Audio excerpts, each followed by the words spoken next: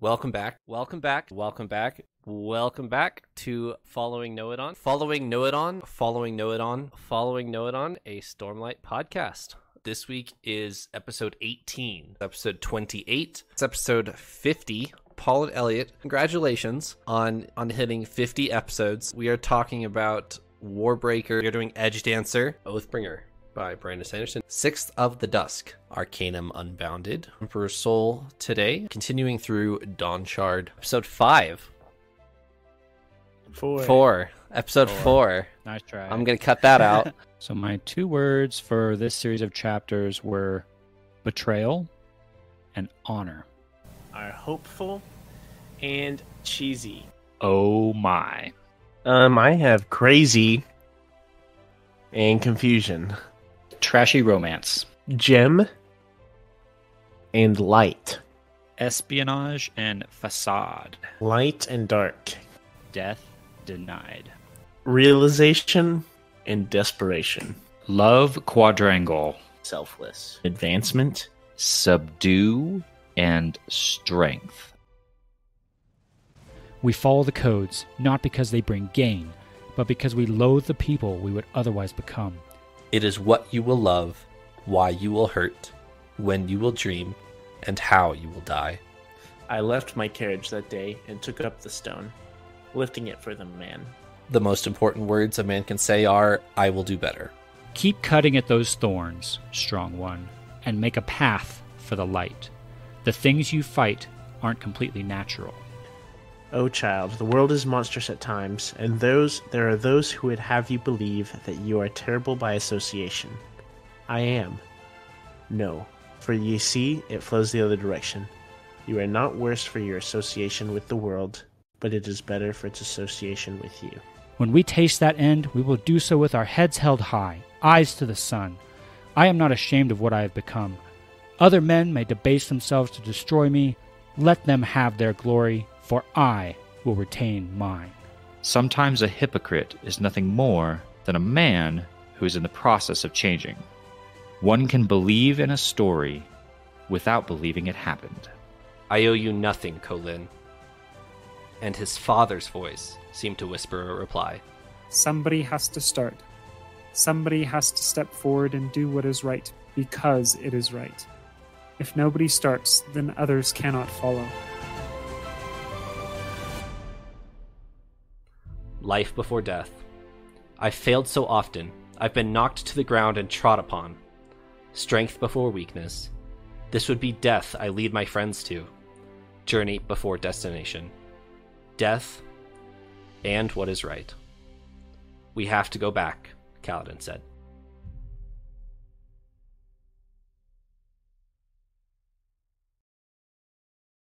Welcome back to Following Know It On, a Stormlight podcast. This week, as you just saw, is episode 100. We have reached 100 episodes of Following Know It On. We are here taking a quick break from Dawnshard to talk about where we've been so far and how we've got here. And then the second part of this episode, we'll be talking about Secret Project 3 from Brandon Sanderson. This week we have Tim joining us again, Paul and Elliot as always, and Elliot and I's little brother Spencer. He's joining the podcast for the first time. Tim, how are you? I am doing fantastic today. Thank you very much. Spencer? I'm doing great. I'm so excited to be a part of this. And yeah, I'm excited to talk about everything we got on board. And Elliot? Guys, 100 episodes. It doesn't even feel real. That is insane. How many hours is that? That's a lot of hours that I've spent with you guys. That's a good thing, I think. I haven't averaged our episodes. They've gotten longer as the episode count has gone up, but I think we're somewhere in the 50-minute range for an average episode. So, Paul, how are you? Great. I've got my best dress on, ready to celebrate with the boys and talk about the Stormlight Archive. It's really cool to talk to Tim again as well, because last time I think we were in like the Way of Kings or Edge Dancer, maybe. And now we get to talk on at least some more even footing. So It'll be fun. It will be fun. We do have we have a different episode today. We've got different things to talk about, some old clips to react to, such as the clip that's happening right as I speak right now. And we have some unpopular opinions to talk about. We're going to talk about what might get us, or what might get me canceled on Stormlight Twitter, because I have an unpopular opinion that I'm afraid to talk about. First on our docket today, gentlemen, we were going to be reacting to some of our old clips. This first one is from episode 1, and we will watch it now. Expectations really high. You've sold this one pretty hard, so my expectations are high. I'm hoping for epic. I'm hoping for a grand scale of story, which I think I've already gotten a little taste of that in these first few chapters. I'm hoping for adventure. I'm hoping for good characters I can root for, characters I can get behind. Hopefully they don't all disappoint me. We'll see. Also very big. You've worked tirelessly to get me to read/listen to this book. So I'm making a big commitment here. I'm really hoping for some good character development. That's usually my favorite thing in stories. It's what makes me really intrigued. So I'm really hoping for some of that. I have very high hopes. I'm hoping I'm hoping it will be as good as Lord of the Rings in my mind. You've sold it that high. I have sold it that high. That's not something I would say lightly. All right, Elliot. 100 episodes ago, you were hoping for epic, and Paul, you were hoping for character development, is what you said. Elliot, we'll start with you. What's your feedback? 100 episodes, 3 major books, and a bunch of novellas, as we air quotes call them. Delivered 100%. I was not quite sure what to expect, and so those words were definitely some hopes. Yeah, didn't disappoint one bit. We got epic. Paul, did you get your character development? I think so. I wanted to talk about what Elliot said in episode 1 a little bit, because honestly it sounded a little pessimistic. He's like, I hope all these characters don't disappoint me. And I was like, ooh, that's tough. But I think our characters have done a great job. Even though I've got myself in trouble for characters that I do and don't like. But Brandon Sanderson does an excellent job with developing these characters and just seeing how they all interact. I feel like I understand them completely as a person and like how they would react in different scenarios, which is really cool.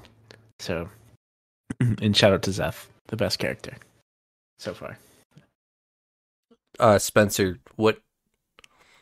the first time you read this was a while ago, right? So Yeah. What is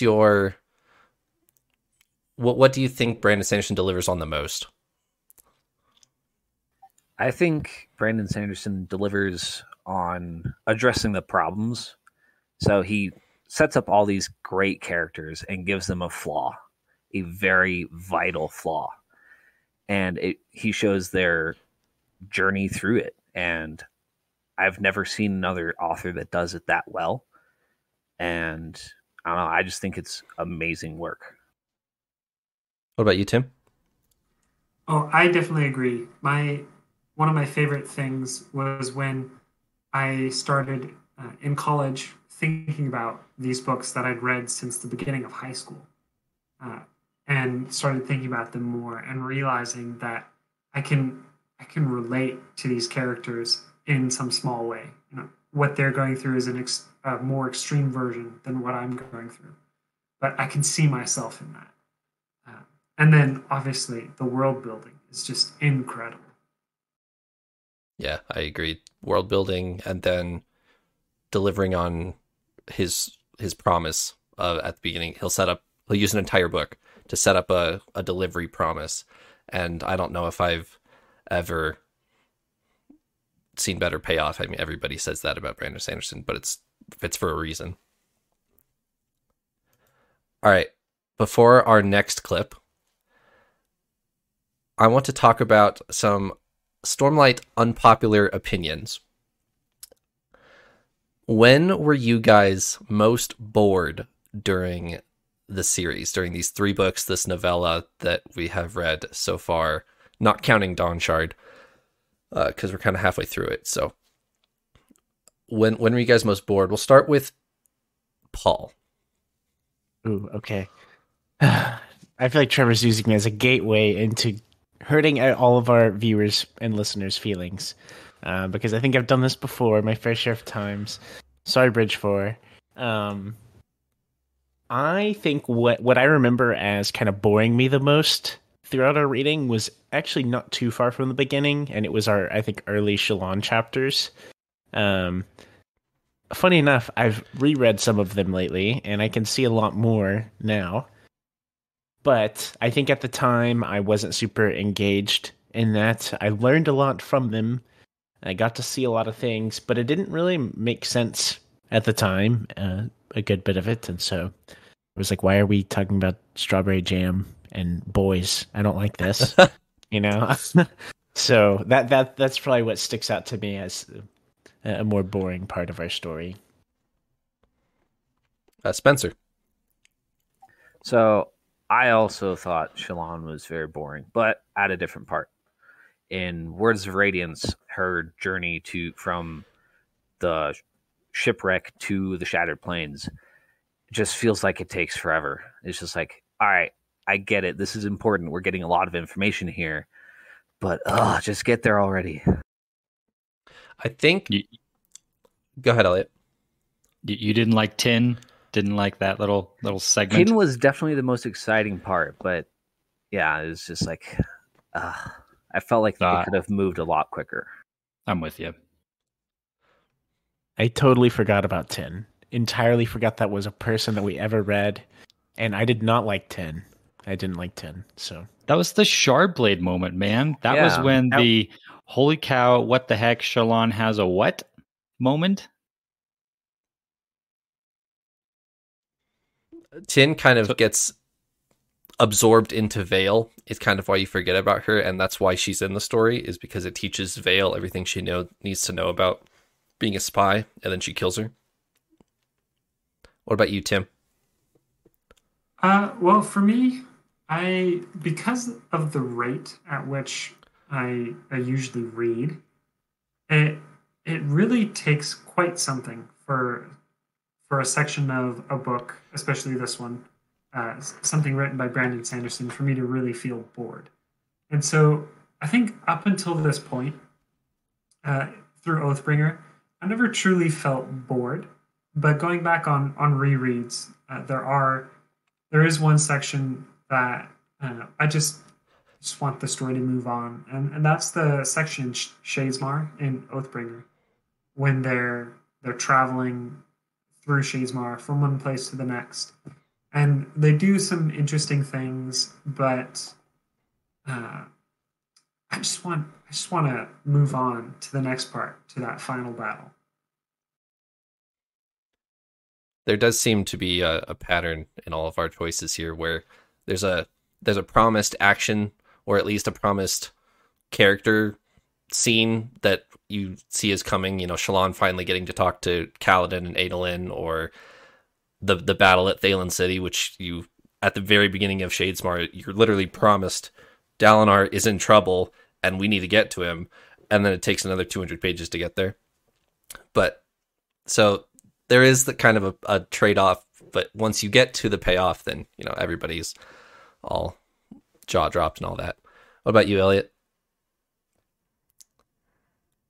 I think, trying to think through when I was bored, I actually really like some of the slow parts of the series. I love the lore behind it all. I love the setting and history. And so if a section is slow, but it's still feeding me like answers to those questions, I actually really enjoy that. I don't mind taking, things a little slow if I'm learning.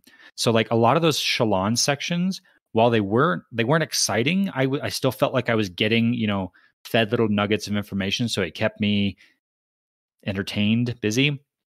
The section I can think of, though, where I didn't feel like I was getting that maybe as much was like part 2 of Oathbringer ish. There's kind of some of that early excitement we get when we first see Urithiru, but then things kind of slow down a little bit and it kind of gets into a bunch of politics. It's kind of, can Dalinar establish his leadership? Can he get people to follow him? Is this group going to play nice with that group? Is, Adolin bored? Is Shallan bored? I'm getting a little bored. I think that was probably the only section I can think of. It's fair. Yeah, I think I can understand that because it feels like, well, they have to work together. It's just how, Right. what story reason is going to come up that they will work together. That section for me wasn't as bad, especially on rereads, because you get to learn about Bondsmith powers, which is kind of cool, and then B, you get Bridge 4 point of view, and I'm a sucker for Bridge 4 point of view, so I enjoy Oathbringer Part 2 just for that reason. What about you?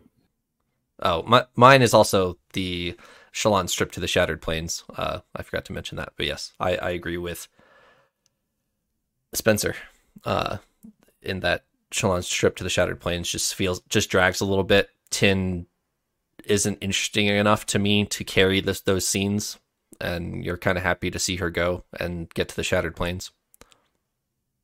You've only spent like a book and a part or something now, like waiting for our main characters, our 2 primary characters to meet, and so then it's probably going to happen, and it does make it really difficult. So that's very true. Speaking of Bridge 4 in Part 2, we have another clip to watch. So here is this one. Just go for it. What's your spelling?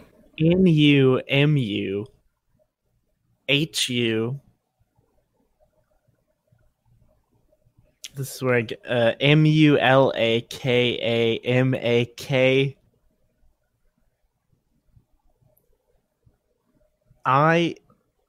Wait, is that an I? AK IAI NALUNAMOR. Okay. I probably lost track there. No, not that bad. You're honestly. You're probably got 75% of the letters. You're probably 80% right. Yeah. So here's how you end with an MOR. It does. Just like cuts off. Okay, because that was my big ambitious. I bet it just cuts off at the R. I did better than I remembered. Yeah, I still can't believe you did that well. Yeah, that's pretty good. I think if I knew that asterisks were a thing, like were just a thing, I think I would have had better odds too. Because I had no clue that there was anything like that. If there was ever a deep end of spelling names on Roshar, that was certainly it. That was episode 3, I believe. That's chapter 7 of The Way of Kings. And you nailed it. You got 88%. You're doing great. I remember reading that word and knowing the spell check was like, as soon as I read the word as I was reading, I stopped and laughed because I'm like, Paul is going to fail that epically and I'm going to enjoy every second of it. And then you go and knock it out of the park with like 80% of the letters. Like, I'm still impressed, just as impressed as I was that day. Yeah, that's one of those words that for me, I just kind of fuzzed over and moved on. It's like, oh, I know who you're talking about. But when I heard Paul do that, I learned that word that day, and I still remember it, and it's amazing. I think there are plenty of people who watch that video and learn how to spell Rock's name just by that. Like, it's a long word, but it is spelled how it sounds with the exception of the apostrophes. So it is a very informative video. Thanks for doing that, Paul. That was the first time I ever listened to an audiobook on less than 1 time speed. I think I had it on the lowest. I think 0.5 times speed is the lowest you can go. And I sat there for a solid 10 minutes just listening and being like, okay, I think this is that letter. You're right. It sounds out well. It's not super crazy. There's no big tricks. But it was just super big and long, and if you just hear it offhanded, It's really bad. I'm curious because it's been ingrained into my brain ever since that moment where I had to spell it, and I knew I was going to spell it as soon as I heard it. Do y'all are y'all able to say it well? I can. Because of that video, I can. I figured y'all could, but that's my flex if I meet someone and they're like, oh yeah, I've read the Stormlight Archive, or like I'm reading right now, and they're like, oh yeah, Rock, like Numahuku Makiaki Aina Lunamore, like it's just kind of fun to throw out, and they're like, I speak Horn Eater, no big deal. Yeah, no big deal.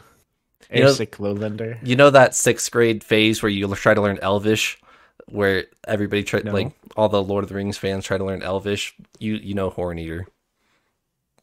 True. All right. I'll start with Spencer on this next question. Uh-oh. Who is your least favorite recurring character? Not like just a side character, but a fairly main character, A, B, C tier character.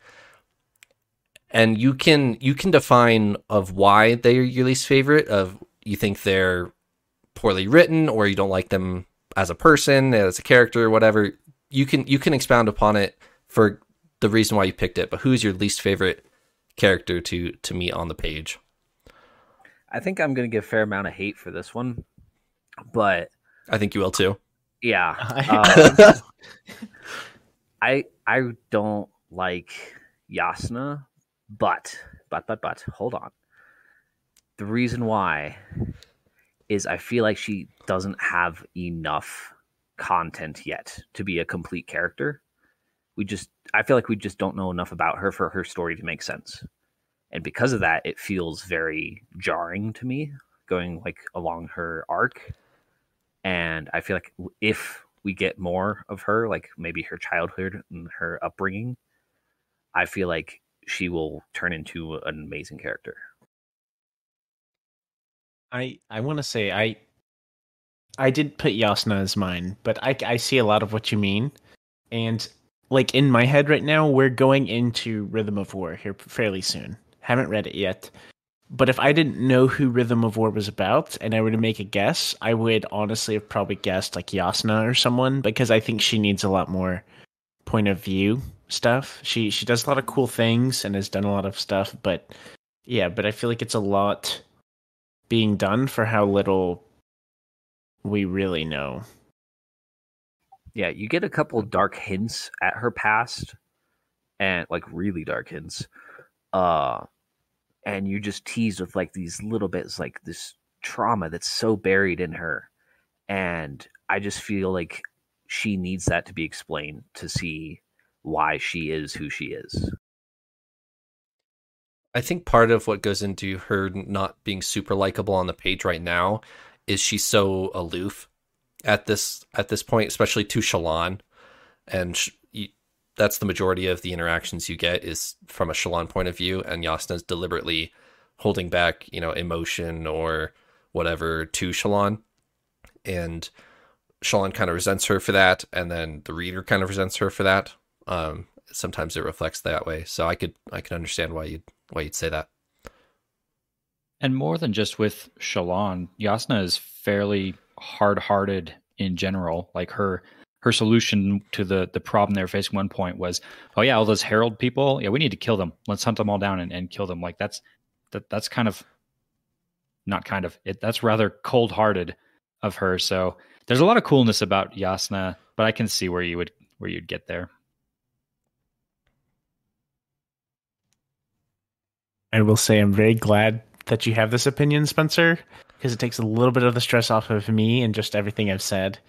Having Teft in my bottom 10 characters in all of Stormlight was I can't forgive you for that. Yeah, one. that's fair. I understand.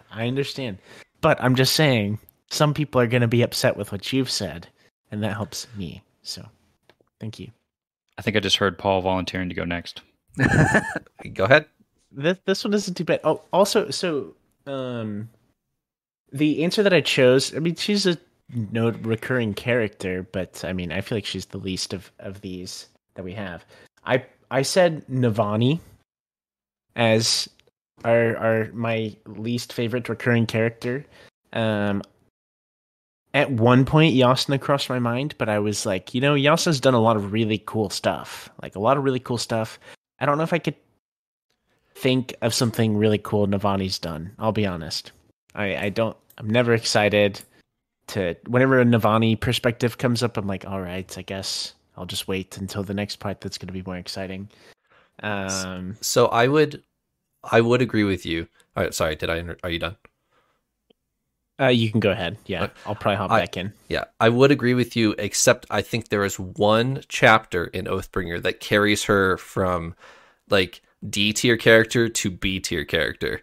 And it's the chapter when Dalinar has recently remembered what he did at the Rift, and she steps forward and carries the coalition, and she doesn't know what Dalinar is going through, and she expresses some internal frustration at Dalinar just, drinking himself to oblivion out of nowhere. But she decides to support him and love him anyway, even though she doesn't have the full picture of what's going on. She decides to step up right in that section, and then we'll figure this out later once he can talk about it. But right now, right here, I'm going to do what is required. That takes her like up a couple notches for me. But otherwise, I would agree with you. I'll say that's neat. I honestly didn't care that much. That's probably the coolest moment she has. But she's always talking about Fabrials or whatever, and I haven't been invested. Haven't really cared. I'll be honest. So yeah, I haven't been invested. Haha, investiture. Good one, yeah. So yeah, I think Navani is. I think it's kind of a standout. Most boring of our notable characters, to the point that I didn't even know if she would count as a notable character. She does. I didn't know if this was a cop-out answer for me. So okay, cool.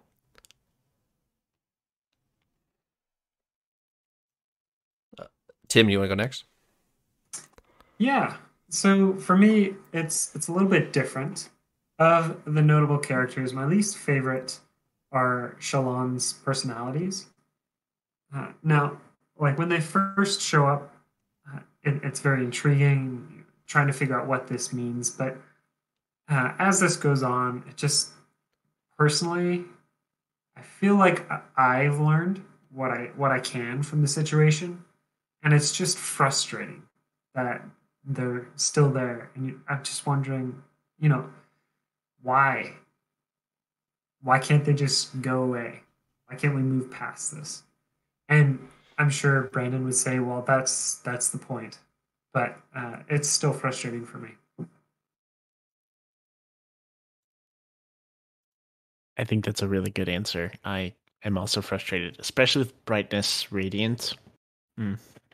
Struggle. Anyways. I actually really liked Shallan's personalities because I feel like it was very interesting and an insightful take on like borderline personality disorder and like how Shallan has to deal with that. Yeah, I like that side of it, and for me, I've found it insightful. Okay, sometimes when I'm dealing with issues, I just forget about what the problem is, and I go do something else. But I don't know. I just, as I said earlier, it just keeps on going. Elliot, do you want to go next? Yours kind of ties in here. I can tie in here. My least favorite character I took it kind of in the more direction of most annoying character, and the one I did go with was Shallan. Not so much for the personalities, although that kind of ties into it. I just kind of have Shallan is the character in the story where I have the most like grit my teeth moments. Like, really? Come on, you're going to make that decision? Like those are the kind of things that I do with Shallan. And I agree with the comment I think, Tim, you just made of like, that's the point, right? Is that Shallan is dealing with things that normal people don't have to deal with. Like, that's the point, is she's dealing with stuff that nobody else deals with. And how does she handle it? How does she get through it? How does she see that she is still has worth as a person? And I think because of that, it makes Shallan have these really awesome moments. Like some of my favorite moments in the whole series so far pivot around Shallan. I'm thinking specifically of like when Hoyd has his kind of moment where he tells Shallan, no, you are worth it. You're not a monster. Like that is so powerful. But those moments with Shallan are still like, come on, Shallan, you haven't learned your lesson yet. Like, I do understand that moment feels so pivotal, and then you don't really readdress her personalities until part 5, and then they're still there, healthy and well, and just as much of part of her as ever. So I can agree on the frustrating aspect. But Trevor, I have a question. yeah. Did you ask Elliot there because to go because you're really scared to share yours and you're trying to avoid it right now, or kind of dreading it? Yes, I am. About this one. All right, so this one, Adolin. I'll just get it out there in the open, Adolin. And all right, see y'all later. Okay, so let me. Man, take your time. Take your time. Yeah, I want to hear this. This might. I want to hear this. This might take me. This might take me several tries to get through. So Adolin, how do I put this? Don't worry, Trevor. This is now a therapy session for you. Okay, just take your time. we are take here your for time. Express your feelings, and we want to help you. So Adolin is too perfect in my book. He's too nice. He doesn't have enough going on in his head, in my opinion. He's the sunshine and rainbows, and that is totally fine. Like as a person, there are people like that who are just happy and super fun to be around and can pick you up on a rainy day. Like those people are some of the best people to hang out with. As a character, I feel like he is boring to read on the page because he has nowhere to go. And of course, there's exceptions to this. He does have character development of his own. He has things that he struggles with. I'm talking just as a whole, especially compared with our other dramatic characters. He doesn't move that much, and he's a little bit boring to me. I would argue he's dependable. And so in this story of all these characters with all these different flaws and struggling with these really heavy things, and all of that, he's a dependable character that when you go back to, kind of like Lopin, when you go back to him, you know what you're getting. Until he stabs you in a back alley. The hallway. Yeah. Back hallway. Okay. Sorry. Good point. I was gonna say, like, we had a comment. I don't remember how long ago this was. Maybe the beginning of Oathbringer, somewhere in there.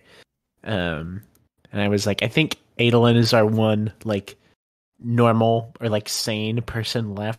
Everyone is we're watching everyone just kind of go crazy over time, and he's just kind of still normal. But I can see what you mean, Trevor. I disagree, but I see what you mean. I'm happy you have your opinions because I have my bad ones too. So I just absolutely love Adolin because he supports Kaladin and Shallan and Renarin and Dalinar in the perfect way for each of them. It's different for each of them. He treats them each well and how they need, but different. And for him to see how to do that is awesome for me. I completely agree with you. My only problem with that is he starts there. He starts by treating everybody well. Maybe there's character development off screen that we've haven't seen, but, and I guess maybe this ties back to what you were complaining about, Jasna, Spencer, is we don't have enough page time for him to really get that arc that I want in a character. So it could be that my biggest complaint is I don't see enough of him, so that I'm not connected to him, and I don't feel that arc. I honestly think if there was like a screen adaptation of this story, this would change, like just the discussion would change immensely, because most of his cool moments are kind of like actions he's done that aren't necessarily like super profound, like maybe Dalinar's are, like where he steps forward to like unite people or things like that. But it's kind of like like the duels and stuff like that are super cool. And my favorite, I actually think my favorite Shallan moment is actually an Adolin moment, which is like him, like whenever he talks to her and she's like, "Oh, I don't want you to see Shallan. Like, I want to make an image kind of right for you." I'm very loosely paraphrasing this. And he's like, "No, like, I don't care if like the vase is broken or whatever he says. Like, Right. I just want the vase and like I want you and stuff." And that was my respect for Adolin went up so much from that scene. And yeah, I think he's great. And I would say that he changes quickly, but I kind of going back to what you said, Trevor. He starts out as very his own person and like very dismissive of Dalinar, Kaladin, and very briefly Shallan. And I feel like I will give it to you that he gets better very quickly and gets to be perfect very quickly, but I think there is still some good growth there for him. All right, our next clip. Let's have a watch. Congratulations, Elliot. How you feeling? Fantastic. 50. Well done, gentlemen. I agree. It seems like not that long ago the three of us just kind of, well, what if we did a podcast? And here we are 50 episodes into it. So, wow. Yeah, it seems like just yesterday we were talking about Tom Bombadil. Yes, Right. for our practice episode. We never aired A that. little practice episode. That's true. That's your little, fun fact of the day for our following Note on podcast. We did a little practice episode to make sure our bells and whistles and microphones worked. So we talked about Tom Bombadil for like 25, 30 minutes or so. So It was like an hour. yeah, there's that. It was like an hour. We talked. It wasn't all that. It was pretty short. Was it? It was pretty short. I thought it was pretty long. It was probably 30 to 35 minutes. Oh, you know what it I is don't think it was actually. that long. Nobody cares, but you know what it is I hit the record button and then we were testing mics and stuff, and so like the audio file is like an hour and 20 minutes, but we only talked for like half. Yeah, okay. I we agree talked with you. for probably like half an hour. Yeah, okay, I agree with you. And then we were like, man, are we going to be able to talk long enough in our episodes? And boy, has that aged well. I hope y'all are taking notes out there. That'll be a trivia question for our 100th episode. Sometime true. 5 years down the line. Okay, so the trivia question for today: what was the preview topic before we did episode 1 of the podcast? Yes, Tim. Tom Bombadil. Correct. Tom Bombadil's correct. Everybody gets a point. I'm assuming. The only reason that clip is in there is because, Elliot, you said episode 100. So Yes. here it is. Here we are 5 years later. It felt so far away, and here we are. We made it. 5 years went by in a flash. That's pretty crazy. I think we should reopen the discussion sometime, because while we've been doing this podcast, I've been doing a great deal of Tolkien research. And I have way more thoughts than I did at that time. But I think that was a really fun way for us to kick things off, and that was my first time meeting Elliot as well. And it was kind of a neat way to bond over Lord of the Rings stuff. Nothing like it. All right. What part of Roshar would you like to see the most? Quick 2 sentences. Let's not spend too much time on this. We'll go Spencer first. I want to see more of the Pure Lake because, I don't know, I just feel like there's something fishy going on there. But Sorry for the bad pun. Who wants to go next? I'll jump in. I also would love to see more of the Pure Lake. It just sounds peaceful, like a short story he could write that would just be along the lines of the chapter that is I Am a Stick, but just fun. All right, Paul, your favorite character in the entirety of the Stormlight Archive, Ishik, the Yes. fisherman of the Pure Lake. Do you remember him? First interlude. Of course, I remember him. He's Yes. my favorite character from all of the Stormlight Archive. Yeah. Do you remember the actual ramifications of that interlude? You may not have witnessed it at the time, but if you can think about what was actually happening in that interlude.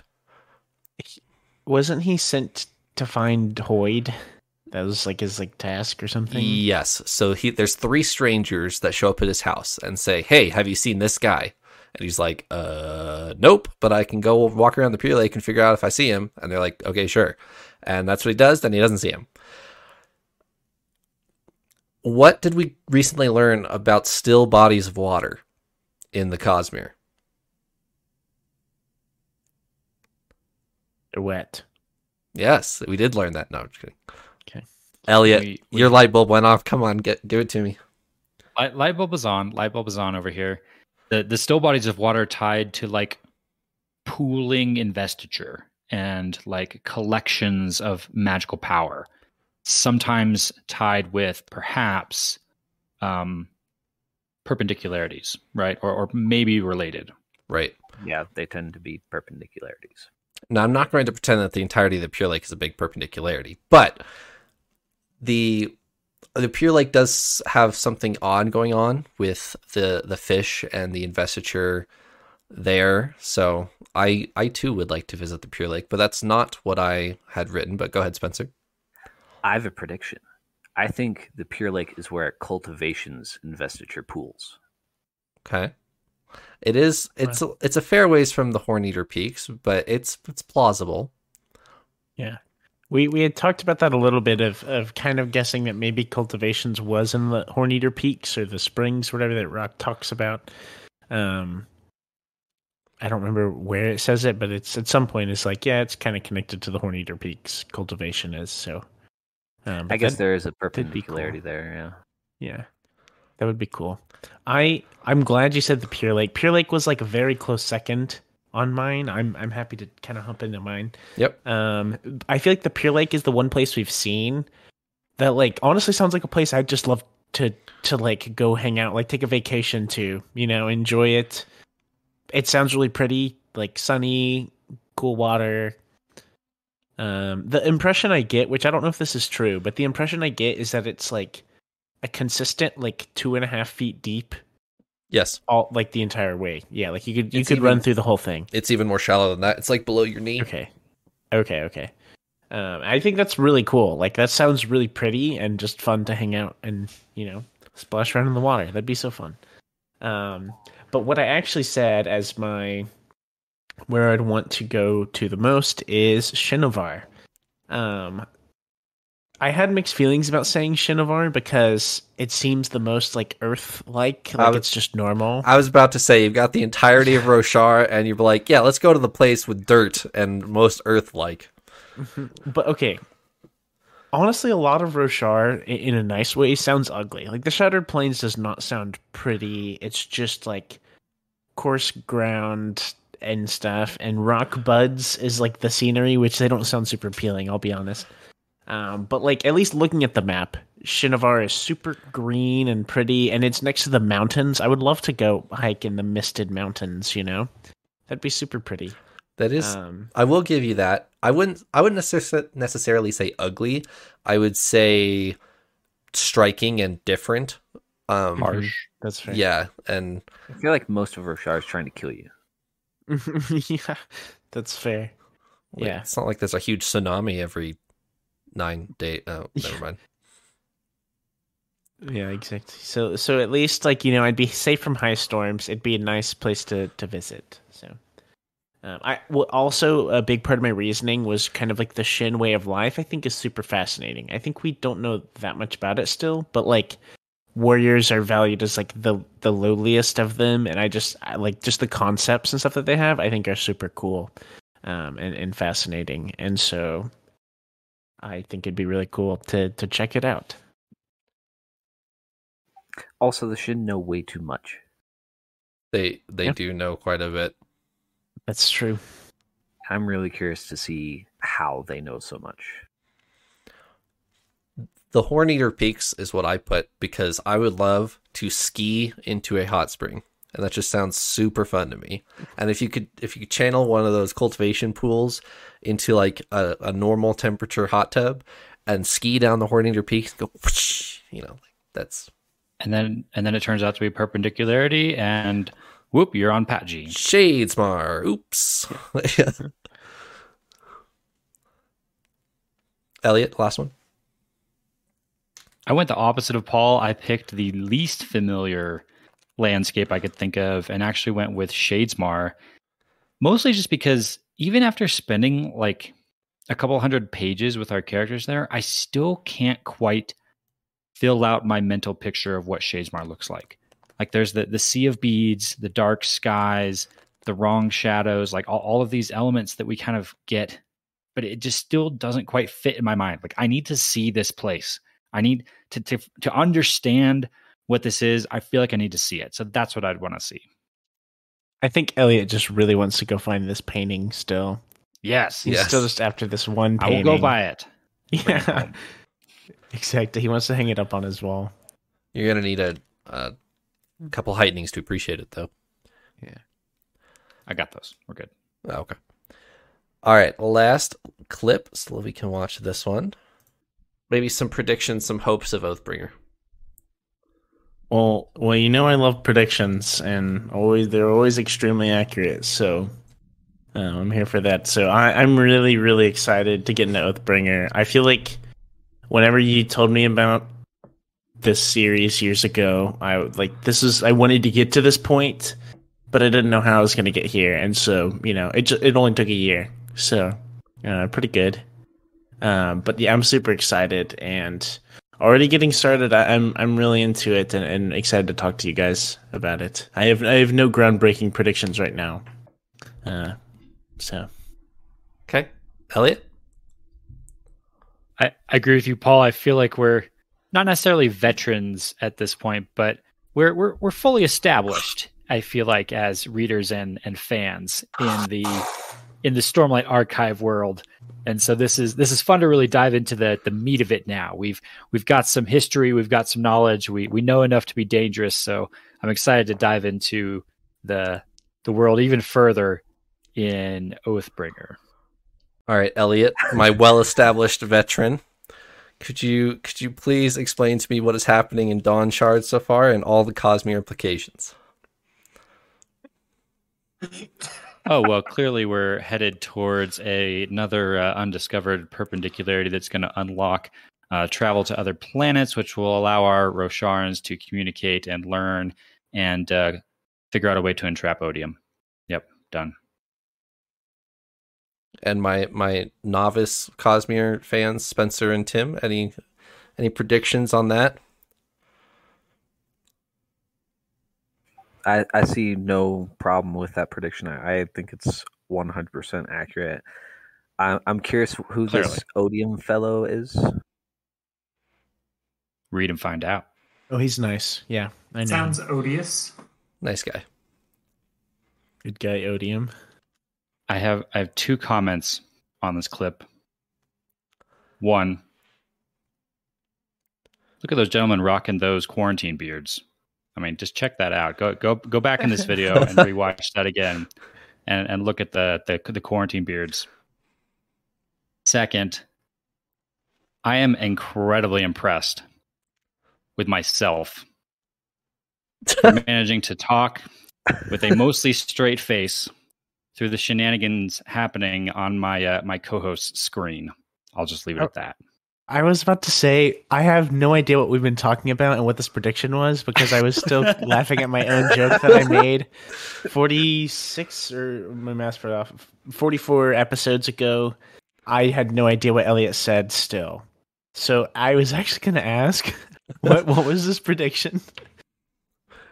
He doesn't have a prediction. He was just saying how well established he was in the fandom at this point. This is having read The Way of Kings, Edge Dancer, Words of Radiance, and Warbreaker, and he is a veteran apparently. That's true. That's true. He is. But yes, I have applauded Elliot. He's done a great job of. Fun fact: most of the times when I do stupid stuff on screen, like with a ridiculous like cup or this, I was having some whipped cream. I usually don't tell them about it. I just do it, and I really hope that they like break stride while they're talking. And Elliot really held it together on that one. I'm impressed. I think we had to cut shortly after that because Elliot did break, and we cut it. All right, yeah. Go ahead, Tim. Oh yeah, sorry. I just wanted to jump in there and say that it's been a pleasure listening to this podcast, and so many of those early predictions that you guys made. Some of them were crazy, and some of them were crazy and yet so close or directly on point. It's just been incredible. Yeah, the number of times you guys did like, oh, this crazy thing might happen. And it's like, holy cow, you are absolutely right. Some of the top comments we've gotten are comments on my poker face as those predictions are happening and how I can keep a straight face there. And that's true. I've been really impressed with Trevor on that. Now, like knowing the other side of things now, whenever I like hear. Like look back and see things that we said and knowing what actually happened and seeing Trevor just like try not to, you can sometimes tell he's trying not to smile or do anything. Right. Sometimes he just doesn't. And it's really impressive. I think the one I'm most proud of was, I don't remember how early it was, so maybe I shouldn't be that proud of it. But I remember predicting that Kaladin was going to get strung up and live and stuff. We were going to do it. And I remember that was the one that I remember just being spot on. Other than that, we're just waiting on the confirmation. Out of the blue, like you had no indication that was like even a form of like punishment or all. You're just like, yeah, I think they're gonna time out and storm. That makes perfect sense. Yeah. I knew they would do something that was like, oh, he should die of these horrible natural causes or something like that. But they weren't going to execute him, but they were going to quote execute him. Right? Because like he was gonna, he's supposed to die, but he's storm blessed, whatever. Shenanigans. The other we're waiting on some of the others, like Shallan is Light Song. We're still just waiting on the confirmation, right? It's probably Stormlight 5. It's coming. But yeah, most of the predictions there's been some spot on ones and some crazy ones. So my all-time favorite was at the beginning of Words of Radiance, where Paul, you and I just jokingly were like, or the ship could sink, next chapter. That might happen. And then what happens? Oh, the ship sinks. The very next chapter. You had another good one, which I remember probably like 20 chapters later or so, where you nailed Amaram's Shardblade. And you got it like dead on that it was Shallan's brother Helleran. The first mention we had of Helleran, you're like, well, if you go back to this scene from Kaladin, it says he's Vaden. And that means that's Shallan's brother. And I'm just sitting there like, excuse me? What?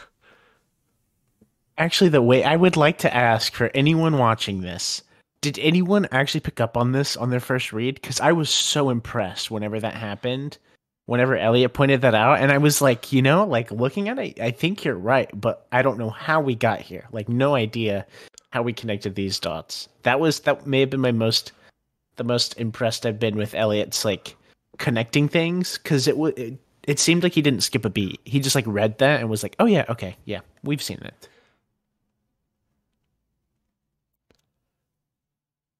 Yeah, for some reason it stuck in my mind when I read that for the first time when Kaladin takes down the Shardbearer, that the Shardbearer was Vaden. For some reason that stuck in my head, and so then as soon as I saw it, I was like, "Oh wait, I know someone who's Vaden and had a Shardblade." Ding.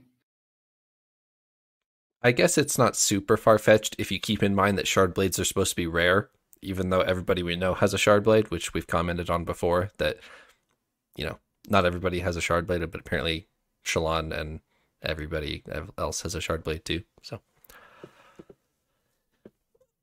all right, to wrap up this part 1, what would your guys' favorite culture on Roshar be to live in, to relate to learn about, however you want to interpret it. I will go first. I want to know more about the Shin. And simply because they know a lot of cool stuff that I want to know. Specifically, like cool martial arts and honor blades and some stuff that was happening on the prologue banquet night. So there's... Yeah. Go ahead. I'll hop next because I agree with you. So much of the place I want to visit. And I talked about this briefly earlier, that I think the Shin way of life is really fascinating. I don't know that much about it. And like Spencer said, also, they just know too much. They know way too much, and I don't know why or how, but I would like to know. And I think they have a very different cultural approach and kind of hierarchical, how do we say that? Different hierarchy approach that I think is really fascinating, and I would love to learn more about it. What about you, Spencer?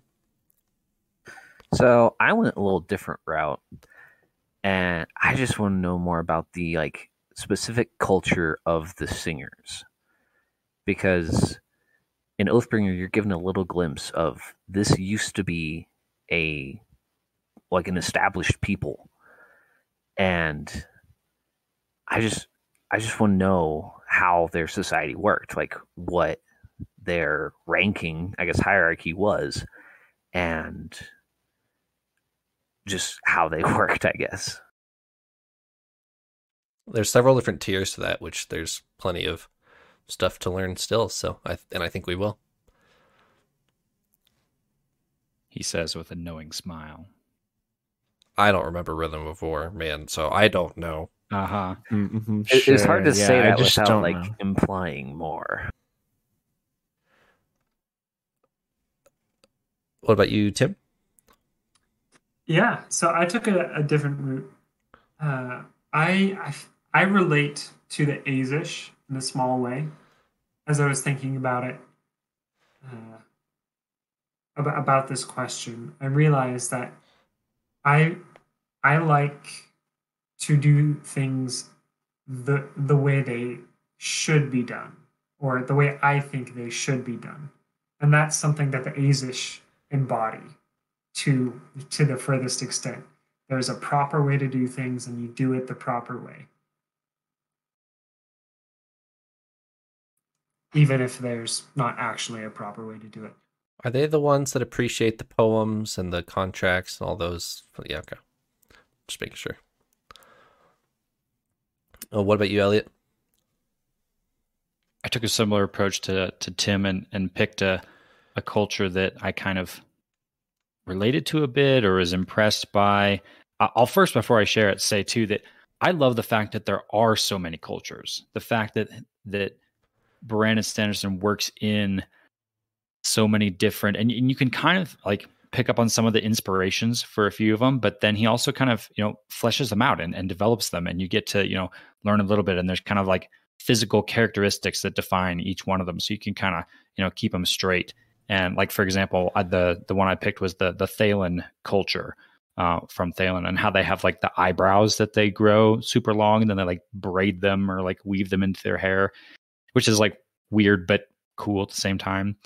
But I liked their business and a slightly, engineering mindset.